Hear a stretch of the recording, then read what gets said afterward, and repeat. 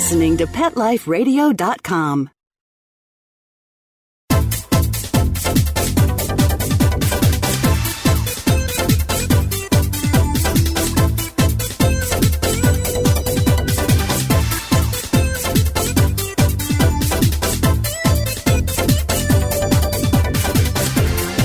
Hello! You're listening to Animal Party on Pet Life Radio, which means you got an invitation from me, Deb Wolf. That's right, DeborahWolfOnline.com if you're looking for more of me. And I'm here at Camp Good Dog with all my dogs.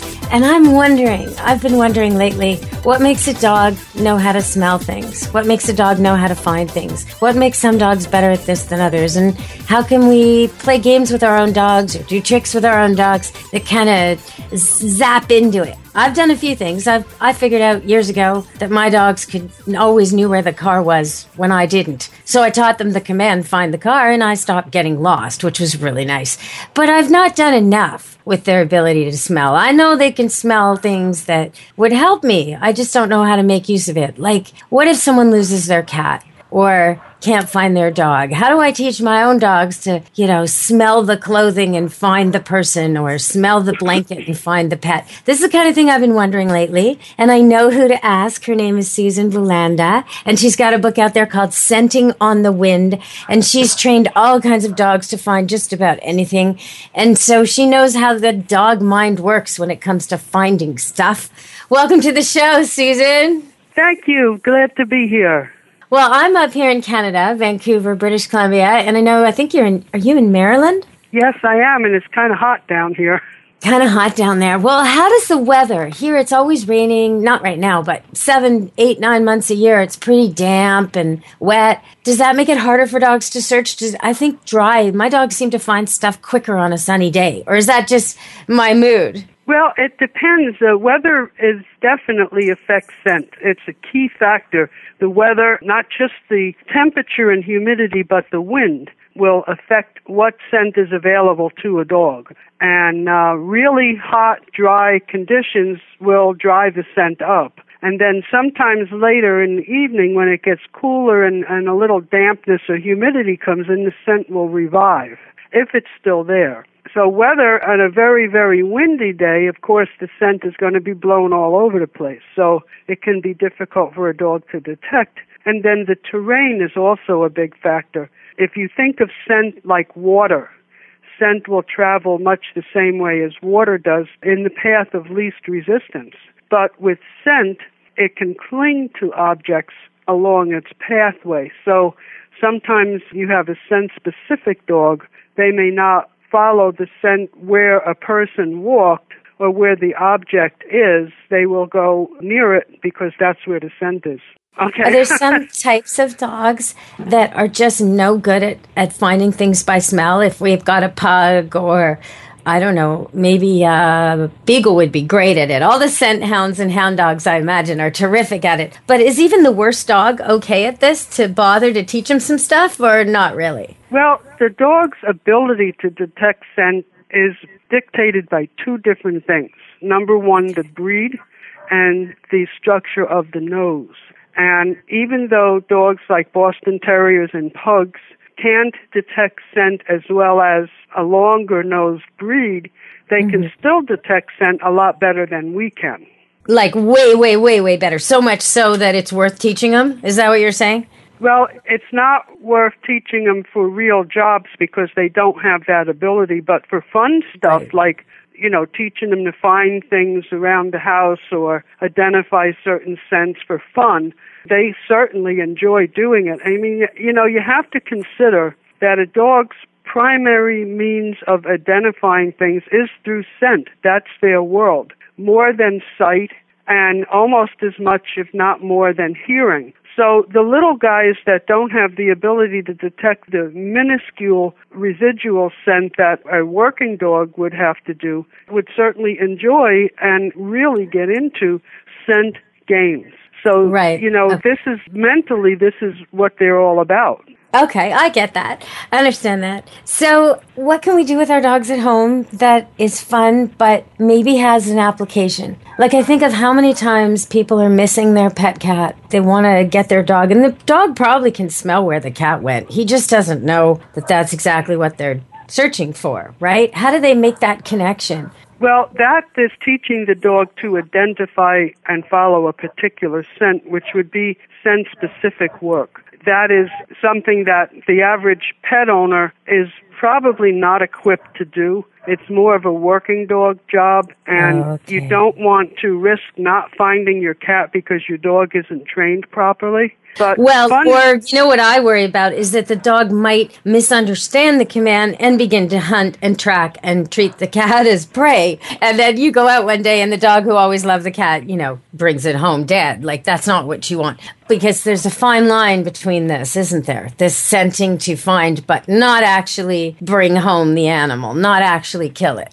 Because it's sort of like retrievers. Retrievers often use their nose to find what they're looking for, and then flush it out, and then it gets killed, and then they bring it back. Okay, we're going to come back. We're going to go to break, and we're going to come back with Susan Belanda, and she's going to explain to us how the dog mind works when it comes to all this. I mean, it is a prey drive, this scenting thing. But these dogs who are the best smellers, well, they obviously don't kill the wounded person they find. They obviously don't kill the animal they're searching for or attack the drugs they're supposed to find or the ammunition. So somehow we're getting these dogs with a massive prey drive, and we're sort of stopping it halfway. It's very, very peculiar. All right, so stay tuned. We'll find out more about what you can do with your dog at home to capitalize on his great sense of smell. And maybe there is a way he can help find that cat after all. Maybe there's a way, I don't know, maybe not. Stay tuned to Animal Party on Pet Life Radio.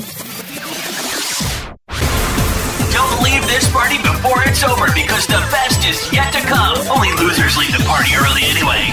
Party on. Back in a few. Pet Life Radio, the #1 pet radio network on the planet, joins forces with iHeartRadio to put the power of your pets in your pocket. Awesome! Download the iHeartRadio app and rock Pet Life Radio on your phone, on your tablet, on your Xbox, in your car. Pet talk, pet tunes, and fun pet times. Pet Life Radio and iHeartRadio. Positively Possum. It's dinner time in America, where more pet parents trust PetSmart for natural and expert-recommended foods than any place else. And now, we've added more than 100 new varieties to our already wide selection of your favorite brands, like Simply Nourish, Authority, Wellness, Science Diet, and more. Do what's best for your pet. At PetSmart, happiness in store. Go to PetSmartDeal.com to find out this week's coupon code and save up to 30% on food, treats, toys, and more. And get free shipping on orders of $49. Go to PetSmartDeal.com. PetSmartDeal.com. Let's Talk Pets on PetLifeRadio.com. You're inside the VIP room with the hottest party in town. Back to the party. Let's go! Hello! You're back on Animal Party, Pet Life Radio with Deb Wolf. And DeborahWolfOnline.com is where to find me. Or you can go Facebook, of course, Camp Good Dog. I have a site there too, Deborah Wolf Pet Expert. But Camp Good Dog is where you get to see the 2 remaining red standard poodle puppies. Don't worry, they're already sold. I'm not tugging at your heartstrings. Just want you to see them because they're so fluffy and cute, and they're always up to something. So you got lots of pictures of them and all the dogs who come here. We're pretty full right now. It was a long weekend. So in the middle of August, a lot of people on holiday, a lot of dogs coming to stay at Camp Good Dog. You'll see all sorts of dogs swimming in our spring-fed pond. It's pretty funny seeing them mug for the camera with their happy dog smiles. So, all right, we're here with the author of Scenting on the Wind, Susan Belanda. And she's written other books as well, but this one really is technical and explains exactly how this works, the searching patterns and how to train them to do the different things. So if you're serious about training a dog to scent, then you should pick up this book. It's very, very technical, and it's what you need. Exactly. It's like a guide. It's almost like a military guide of maneuvers. It doesn't read like most dog books. So, Susan, what can we do at home with our dogs? Can we continue that conversation a little bit? Well, the thing that is useful is to train the dog to find things like your keys, or if you lose a glove, or you drop something in the yard, whatever. And you can teach them to locate these objects. Oh, you can do it. The cell phone, the children's eyeglasses. Oh, yes, I'm getting it. Yep. And you can do it one of two ways. You can teach them to identify the object itself, because everything has a scent picture. Or you can teach them to follow your footsteps to retrace where you were so that you could hopefully find the object. So those are two ways you can do it.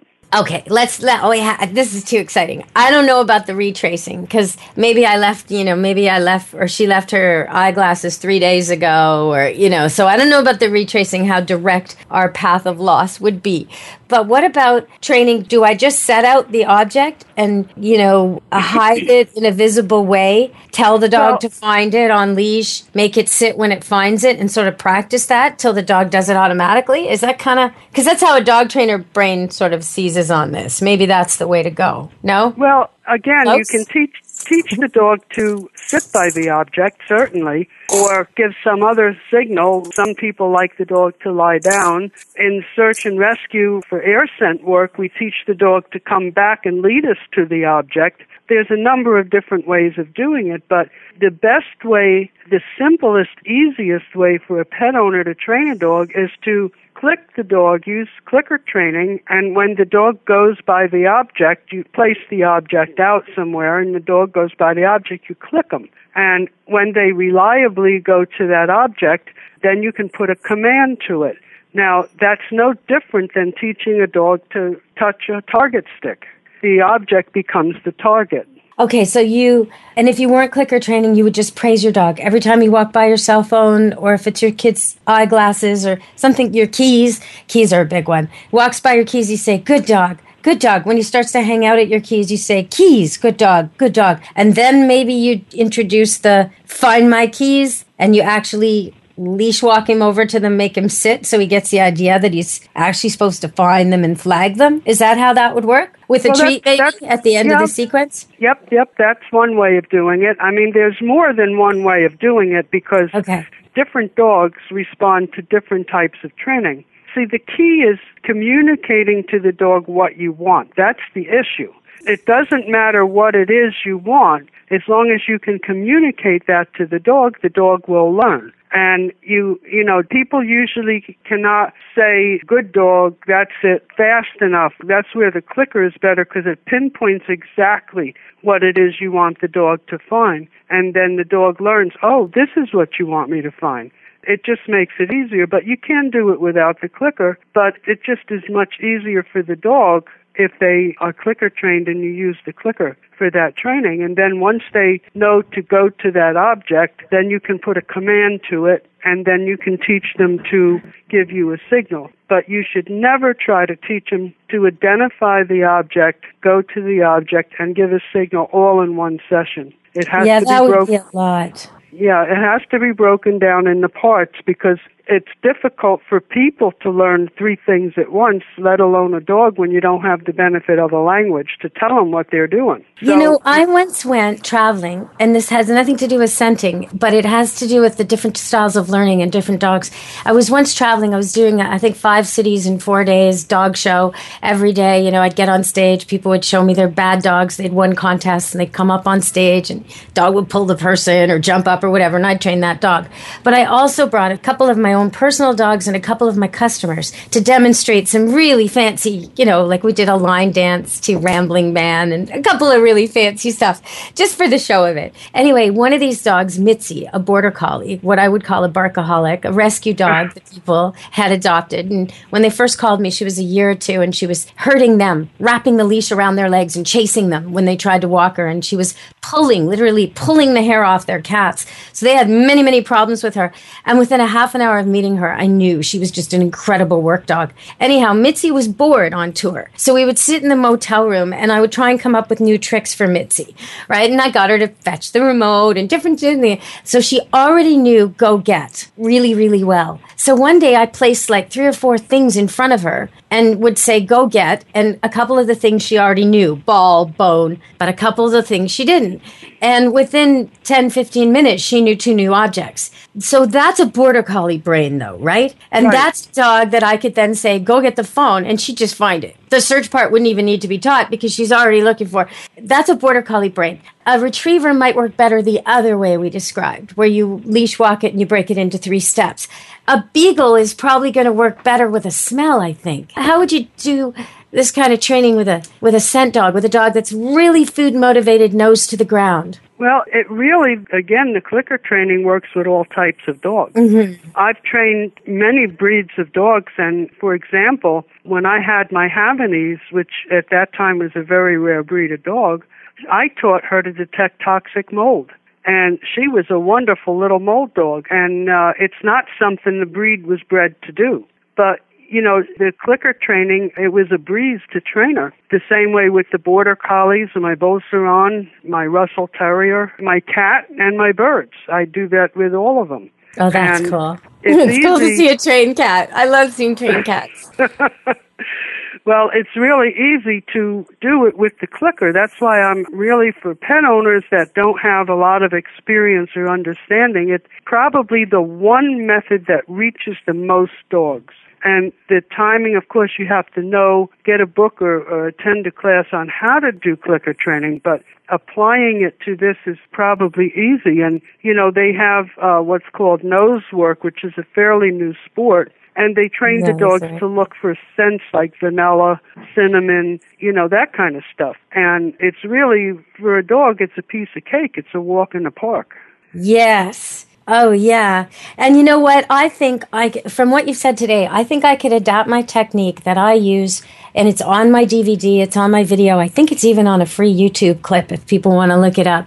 Deborah Wolf Dog Training on YouTube. You can find it somewhere there. It's, I train just for fun. I'll train the dog of the house to find the kids in the house by their name. Just for fun. We do it on leash to start. The kid has a treat. The parent says, go find Lisa. The dog, sees Lisa 3 feet away, walks over, gets a treat. And we keep doing this. Then Lisa hides. Then Lisa hides really hard somewhere other than home. And the dog is actually finding Lisa. Okay, so now this dog can find that kid anywhere and take the parent to them. In a park, in a playground, in a campsite, when the kid goes missing, like those 2 right now, and I hope they turn up okay. 2 children are missing at an Ontario campsite today, 2 little girls. And they think they were playing hide and go seek in the woods last night and they're gone. And, this kind of thing, a dog could be used for this. So that's something they could do. But if the dog loves the cat, and I mean loves, no tension, no prey drive, just loves it. It's its favorite thing. You could modify this and have the dog find the cat that way. And then you would be able to do the same thing with your cat.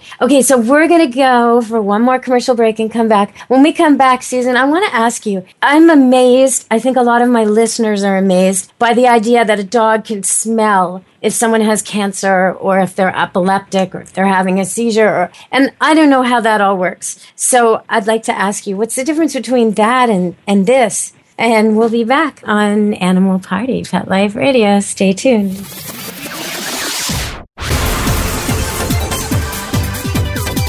Don't go anywhere, because the best is yet to come. Stick around. Dogs leave fur wherever they go. It collects all over the home. There are many tools designed to stop dog hair spreading, but their effectiveness varies, and afterwards you have to clean the tool, then the floor.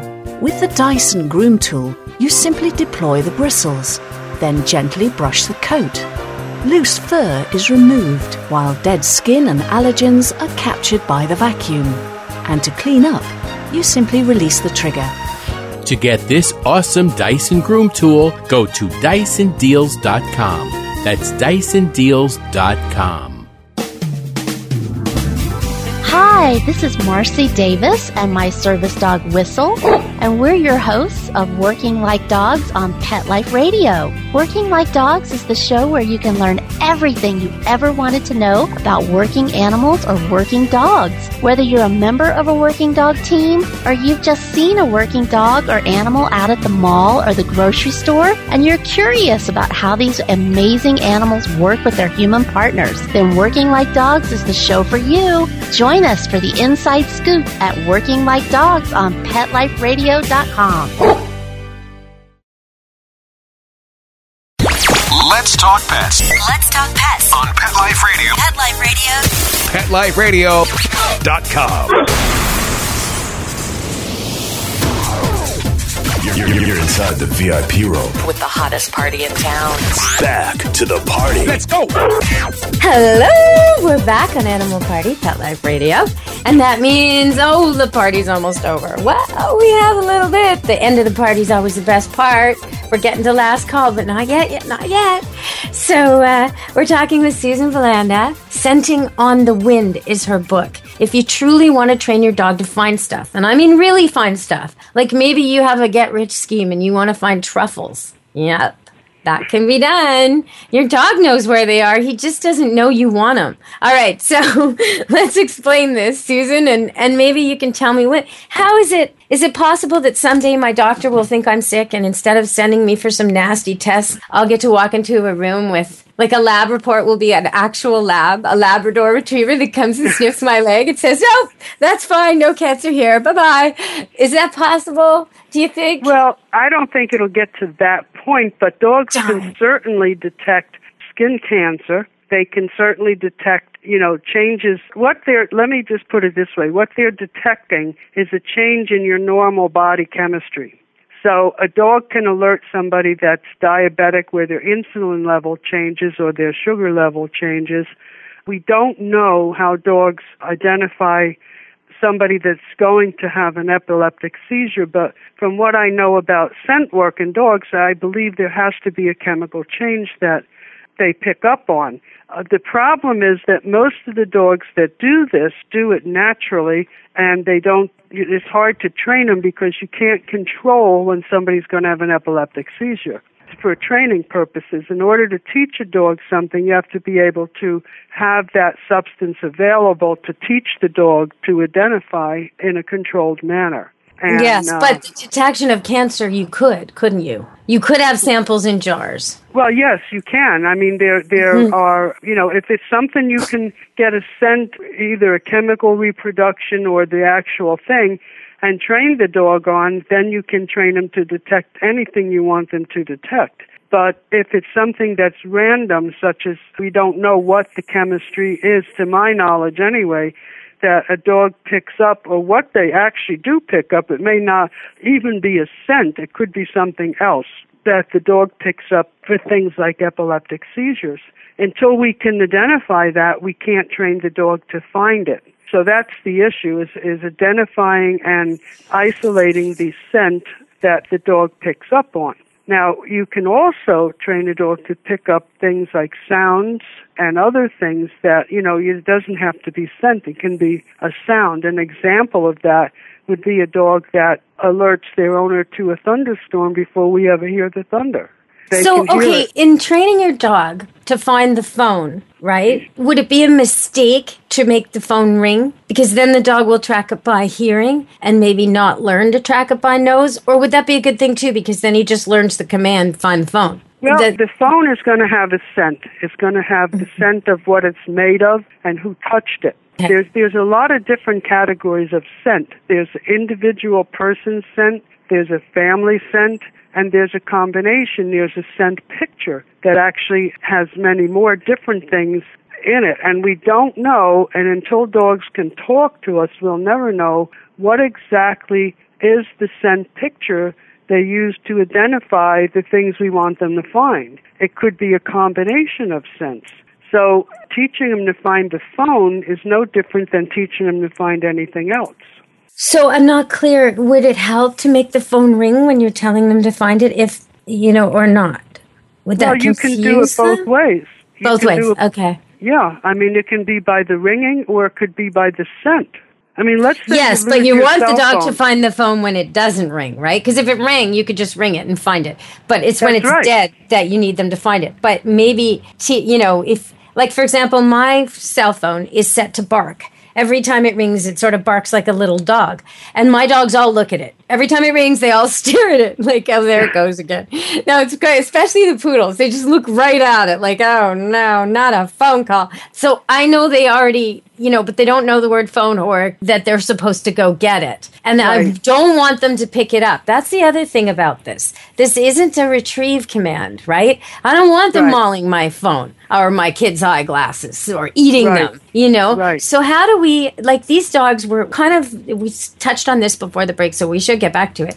We're kind of harnessing dogs with a high prey drive when you're picking working ones, right? Because they got to go. They got to never give up and find and look and look and look and look. Okay, and really, really want to find the thing. But then they don't kill it and they don't catch it and they don't eat it. So how's that work? That's got to be hard. That gets into, professional working dog training. And that's a process that you have to do. And one of the big issues that search and rescue people have, as well as other working dog people that work outdoors, is teaching the dog not to do what we call crittering. And that is forgetting the object of their search and going after an animal or something else. I mean, many dogs fail to pass as working dogs because they can't resist the urge to go after something else. And that's, for instance, a good retriever will make an excellent search dog. But if they're too birdy, their instincts may make them prefer to find birds than people.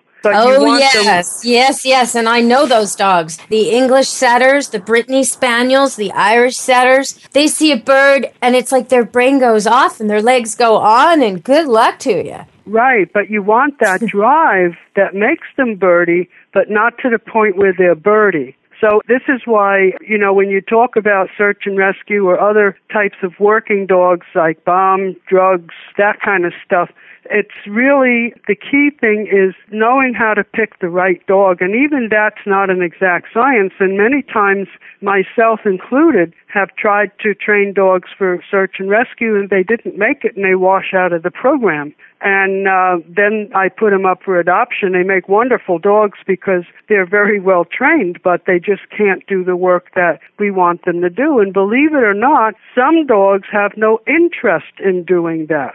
So you get the dog who doesn't care whether he finds people or not, or the dog who doesn't have an interest in finding drugs. I mean, it's a very complex set of requirements that enables the dog to be a successful working dog. And they do have likes I think of how many people in the general population are really capable of being a police officer or a first responder. Really, that's what they are, right? I mean, it's exceptional. It's not every German Shepherd or every Golden Retriever can walk for the blind. No, it's exceptional. Well, it is, and you have to realize the handler is the other half of the team. And the dog can only tell you if they're scent or not scent, or if there's an object or not. It's up to the handler to know how to use the dog, where to use the dog, and to interpret what the dog's telling them. So it takes more training for the handler to become qualified than it really does for the dog. The dogs are probably the easier half of the team to train. So if people already have a dog that knows go get, but go get means, go get the ball and they bring the ball in their mouth, they should introduce all the words need to be different, because otherwise your dog is going to pick up what you're searching for. So forget about those truffles. Forget about whatever it is you were trying to find because it's destroyed, and that your phone, your eyeglasses, your keys, whatever, their mouth, they're goobery, they're disgusting, So instead come up with something else. And I can see off being a big problem with this, switching off. So let's say someone has a really keen little dog, maybe a Jack Russell Terrier or a Parsons Terrier. Let's just say say, and they train their dog to find their keys. And maybe they make the mistake of thinking, you know what, I'll get him to bark when he finds something. Okay, so now the dog is constantly finding the keys and barking when they don't even want him to. So there's some mistakes I can see happening with this training where you really got to be careful that it's always when you ask. You don't reward him for finding him later on once he's trained for no reason at all, right? And don't pick a noisy, rude signal, right? Don't have your dog jump up on you when he finds something. Wouldn't you say, Sue? Well, it all depends. I mean, we do train our dogs to have physical contacts. When a dog has an alert or an indication, there's different terms. People use different terms for that. But when the dog finds the object, comes back to tell you about it, we usually let the dog pick the signal. Because really? Yes, because if the dog picks the signal, he's going to do it reliably. Now, keep in mind that working dogs can be out there for 6 or 8 hours, and they're tired. So if you ask them to sit by the person they find and bark for 15 or 20 minutes till you get there, they may not do that because they're tired. So you pick something the dog likes. Like, for instance, one of the good signals for boxers is to hit you with their feet. Oh, I could see that. Yeah, Bouviers would do that too. Mm-hmm. Yeah. Actually, poodles would too. Poodles like to use their paws. And I bet you Dobies would as well. Right, but you let the dog do what he likes to do. You let him pick the signal, and that's your signal. And he only gives you the signal when he finds what he's supposed to be looking for. Now, of course, with bomb work and drug work, it has to be a passive signal, so they want the dog to usually sit near the object. But in different types of search and rescue, people come up with all kinds of different signals for the dogs to give them because every dog is different. A retriever or a terrier might like to come up and tug on your shirt. Yeah, that makes sense. Or what about if they do like a little happy dance or a circle, or is that permissible or not clear enough? It's not clear enough. When you're talking about people's lives, it's got to be definite. Yeah, and that would be one that would come very natural to the dog, wouldn't it? Right. And that might be an indication that they're on to scent. That would be part of their body language, but the signal has to be one that you can identify when you can't hear the dog and when it's difficult to see the dog. Think of nighttime, fog, smoke. So there has to be multiple signals. He has to do something you can spot with binoculars, and he has to say something in case you can't even see him. Well, there has to be it wouldn't be multiple signals, but it would be a signal that's identifiable in all situations. So what is that? What's a signal like that? I'm not understanding. If it's dark and noisy. It could be anything the dog will do, but it's only done under those circumstances and it's done consistently, such as the dog may come and sit in front of you and bark.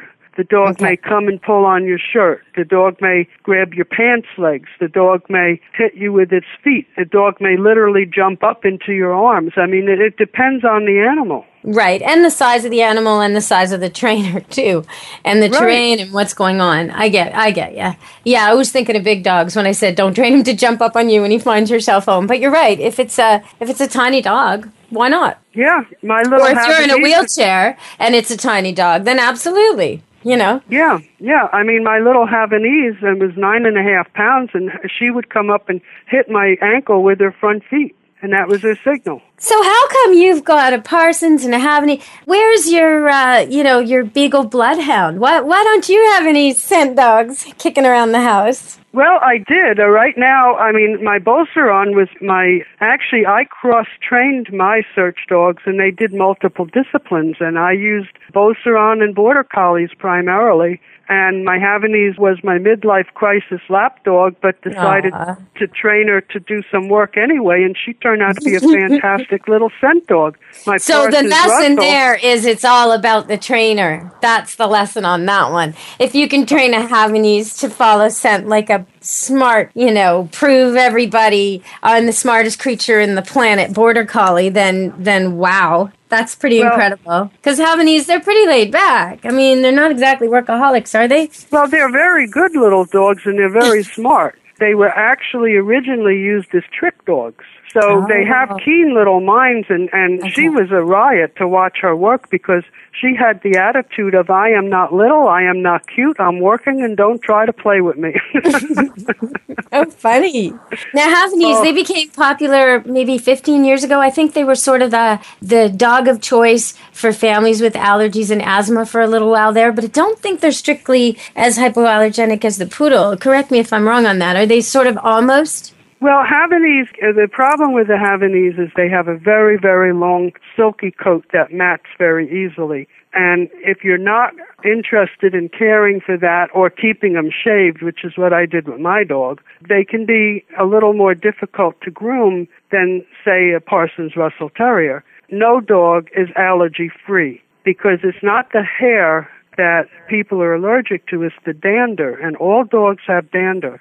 Well, and sometimes the breath. There are people who are not allergic to dogs but are allergic to poodle breath, which is kind of an odd little thing. So if you truly suffer from allergies or asthma in your family and you're worried, some animals make you react and some don't, then make sure before you get a pet, you actually spend a good load of time. Maybe if you've got a little boy, take his shirt off. Get a lot of contact with the adult version of the pet you want to adopt. Because you might not be allergic to the puppies or the kittens. That's kind of an easy go there. But the adult version of the thing you want to adopt, take care of someone's or go visit a breeder or go visit a shelter, but spend the time because you don't want to get the dog, fall in love with it, have it 8-9 months, and then discover you can't keep it because it's making you sick. So check that out. It's very person specific. You can also get tests from an allergist.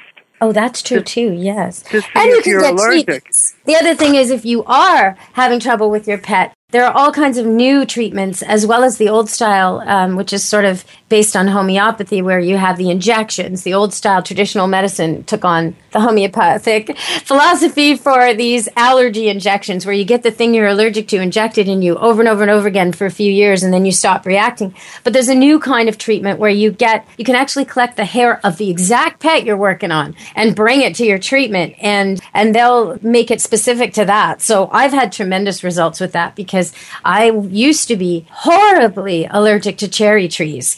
And I live in an area where it's like the tree of choice for everybody, these ornamental cherry trees. They're pink and beautiful, and they bloom in March. And March 22nd is the Cherry Tree Festival every year. And it used to be, by then, I was in bed. I used to be off radio for weeks. I couldn't breathe. I couldn't, just finish a sentence without coughing. It was so bad. And I got these treatments. I actually cut branches and took them in with me in a Ziploc bag and said, this, I hate this. And she figured out I was allergic to other trees, too, that bloomed around the same time. Gave me this massive, treatment a few times, and I'm over it. So if anybody's looking for that, that's thewayoflaura.com. You can connect with her and the people like her through there. She's a nurse who does this work. But there's lots of ways around it. If you do have a pet you've become allergic to, don't give up. The doctors now say for kids who are allergic, the best thing, or for kids in general, the best thing is to have more than one pet in the home from ages 0 to 8. And that's the most likely way they won't develop long-term and chronic and terrible respiratory and allergic problems throughout their lives. So the thinking kind of reversed. It used to be, if you've got allergies, get rid of the pet. Well, that's reversed. So I don't want people thinking we're suggesting that pets aren't good for allergies. It's the opposite thinking nowadays. But I want to talk just a little more about scenting. We're going to have to go soon. Scenting on the Wind is Susan Bulanda's book. And if you really want to train your dog to find stuff, it's better than one of those cheapo metal detectors. You can find stuff that very specific things, very cool. Make use of that dog nose or just have some fun with it. Check out her book, Scenting on the Wind. And you can also see Find My Car, my training video clip. It's free on YouTube, Deborah Wolf, if you want to see how to train a dog to just find the car so you don't get lost anymore. I used to go for these big, long walks with a whole group of dogs. I was a dog walker before I owned Camp Good Dog. And I would sometimes get lost. And I knew the dogs knew where the car was. But they didn't know that that's what I was looking for. I just knew there was this disconnect, So once I trained them to find the car, my life got easier. And yours will, too, if you train your dog to find things by scent.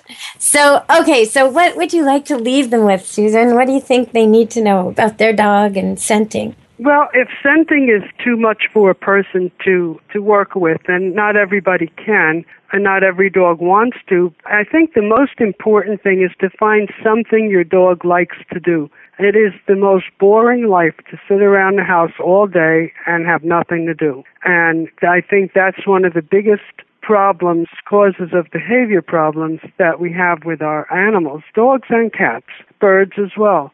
So if, scenting is a fun thing, but it takes time. Easier to do would be to teach your dog to do some what I call silly dog tricks. Say your prayers, roll over, the standard stuff. At least do something with your dog. And, of course, they're going to love scent work, but if it's not possible, do something. And I think that's the most important message.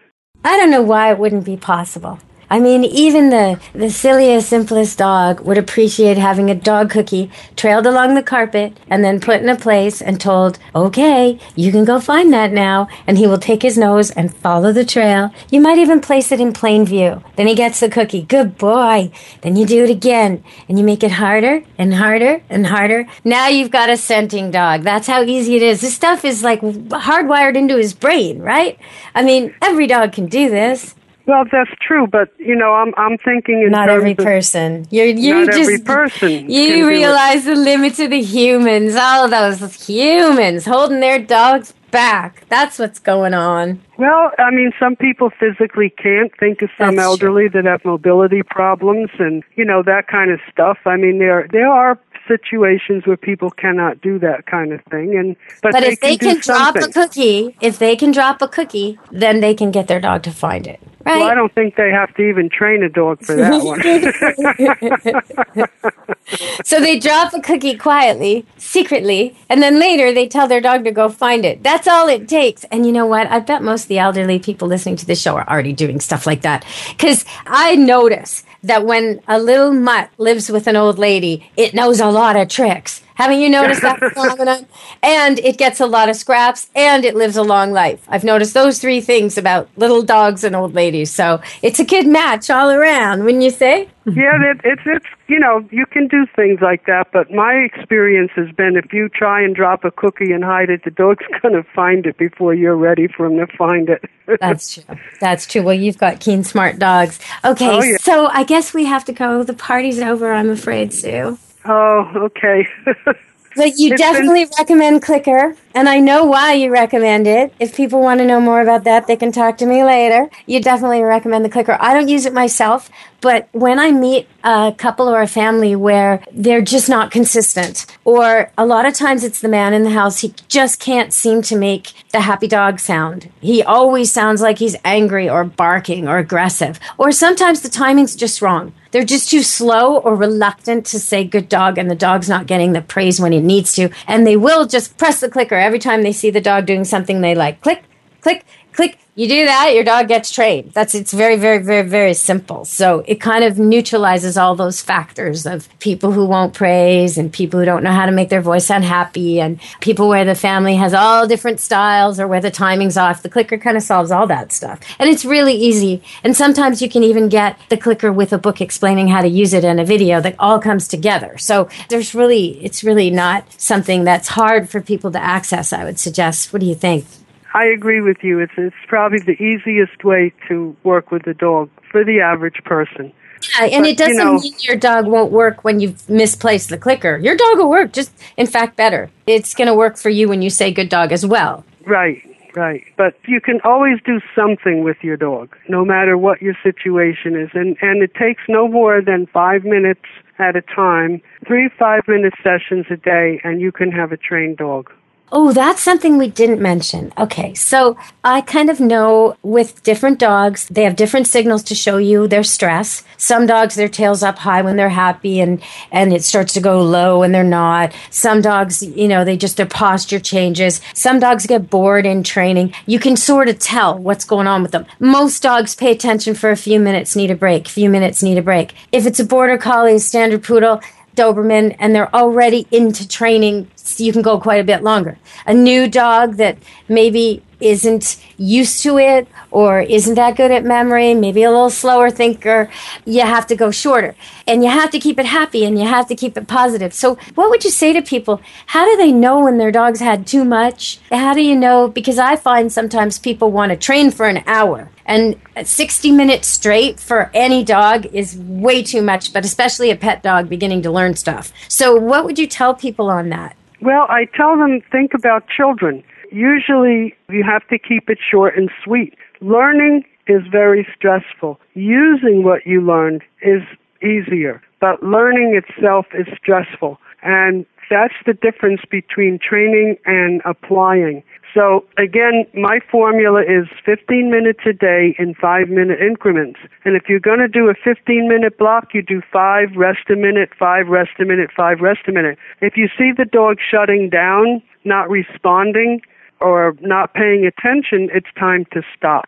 It's not a question. People often say, oh, he's just being stubborn. Dogs are rarely stubborn. Dogs are programmed to want to do and work with us. So when they shut down, it's because they're overloaded. And every dog is different. Every dog, you can't say all Border Collies are the smartest because it's an individual thing. So you can't go by breed. You have to go by that individual animal. What that animal's attention span is, what that animal's intellectual ability is. So it's I just totally a matter. agree with that. And you know what? Sometimes the smart dogs are more difficult to train than the less smart ones who just really work hard. You know, when you think of the gifted kid in the class, he's not that easy for the teacher. The kid who just tries his best every single day and would be a B student if he didn't, but is an A, that kid's easy to work with. That's a golden retriever. And sometimes they do have a long attention span. If you're training a golden and you take swim breaks, it's going to be able to work for a very long time because it loves to swim and it's completely relaxed and it's had total zen downtime in between. If you don't have the swim time and it's a scorching hot day, weather makes a big difference to dogs, doesn't it? Oh, yeah. You have to watch the weather. Again, the dog is going to work longer in the wintertime if it's not bitter cold out than he is in the hot summer. So again, there's many factors involved in determining how much your dog can take. And people know their dogs. They know them better than they think. And if your heart says, gee, I don't think my dog's really having a good day today, trust your judgment and give the dog a break. Or if you're having a bad day, if you've been in a bad mood, you get up on the wrong side of the bed or whatever, don't try and train your dog. Leave it go. They're not going to forget everything you taught them if you don't train them for a day. They will remember. Okay, let's deal with that. Now, let's say you're working on something and it seems like you think you're on step 3, but your dog is stopped at step 2. I wouldn't stress over that. I would go back and practice step 2 a couple times till he's confident and then move to step 3. Because sometimes, just like people, dogs get a little bit insecure about the newest material. Wouldn't you say? Yep. If you're not progressing at step 2, go back to step 1. And, you know, it's not a question of failing. It's a question of teaching well. And this is, you know, these are the misconceptions people have. They say, oh, the dog just doesn't want to do it, or he's too stupid, or, you know, whatever. And it just could be that the concept you're trying to teach the dog, or you're trying to teach him too much at once, or he's not having a good day. Dogs hide when they don't feel well. It could be the dog just has a little upset stomach that day. Well, you know what? This makes me remember that movie. Oh, what was it called? Best in Show, where there were these 2 neurotic people. And no matter what they did, their dog was not going to place because their energy, their anxiety, their wish for it to succeed, them bickering about it, just threw the dog totally off. And I think sometimes the person's too invested. You know, I want my dog to get this. I want my dog to show how good he is. And that just, forget it. Someone else walks in and your dog is going to do the trick for that person because that person's relaxed. Right, you know? Right, absolutely. So, you know, what it boils down to is the dog can read us better than we can read them. That's so true. And I think all dog owners know that, but I think we kind of forget that. I think, you know, when they're standing there and they're looking at their watch and the dog isn't coming and they're at the dog park and they're late for a meeting and they know that they have to act happy and frolic through the field and their dog will chase them and catch up to them and they can load them in the car. But they're so annoyed and irritated and pissed off that the dog's not coming anywhere near them. And they, and they know that, but still, It's really hard. Right. But, you know, the other thing people don't realize is that obedience is not a question of the dog knowing what to do. Obedience is the dog's ability to exercise self-control, and that takes practice. So the dog may know and do a reliable recall in most situations, but when he's in the dog park, there are better things to do, and he cannot resist going by the other dogs. It's not a matter of defiance. Totally. as much as the ability to exercise self-control. And I think that's what dog owners don't realize, that these dogs are not robots. They have feelings, they have opinions, they have needs, just like we do. And in order to obey us in all the different situations we expect them to, they have to have had time to build up self-control. And I think that's the big downfall. That's a really interesting comment. I often tell people that they'll come to me and they'll say, well, it comes really well, except, and it's like, yeah, except when there's something better to do. That's really the crux of it. He comes great in the backyard. He comes great at the dog park when it's empty. Well, of course he does. You know, what else is there to do? Right. And I love the ones that really call their owners out. You're walking by a dog park and you see this person, you know, and they're yelling, Rocky, Mindy, whatever they're yelling. And you see this one dog look the other way. Like, what am I missing? What is it I'm missing? He's calling me. There must be a squirrel. There must be something I'm not supposed to check. He doesn't look at the owner at all. He's like completely, there must be something here that he's worried I'll notice. What is it? You know, oh my gosh. And I just, sometimes when I walk through dog parks, I just shake my head. A lot of times, dogs will just come to me. Dogs people are searching for, because I smell so much like dog, I suppose. But they'll come right over and I'll just sort of grab them and, here you go. Thank you. You're welcome. That kind of thing.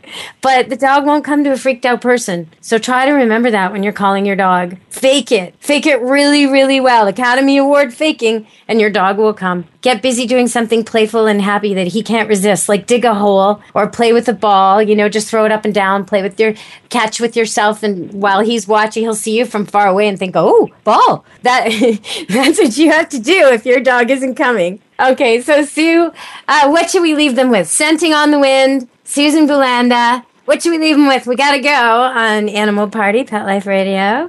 Okay, thank you for having me on the show. Well, thank you for coming. I hope we shed some light on scenting. I hope people will get out there and use their dogs' noses, because they're so much better than our noses, and there's no reason not to use them, right? That's right. And, your listeners can always go to my website. It's just my name, sbulanda.com, and there's articles on there and other books I've written. So it's an informative website. And you're welcome to check it out. I'll put those links up, so if you want to find Susan Bulanda's website, you don't have to remember how to spell it. Just click on the link, and you can get there and find Scenting on the Wind, or you can go to DeborahWolfOnline.com, or Camp Good Dog Facebook, or Deborah Wolf Pet Expert Facebook. You can find me all over the place, and I will be back again soon on Animal Party, Pet Life Radio. Come back to the party. Until then, be good to your animals. Let's Talk Pets, every week on demand, only on PetLifeRadio.com.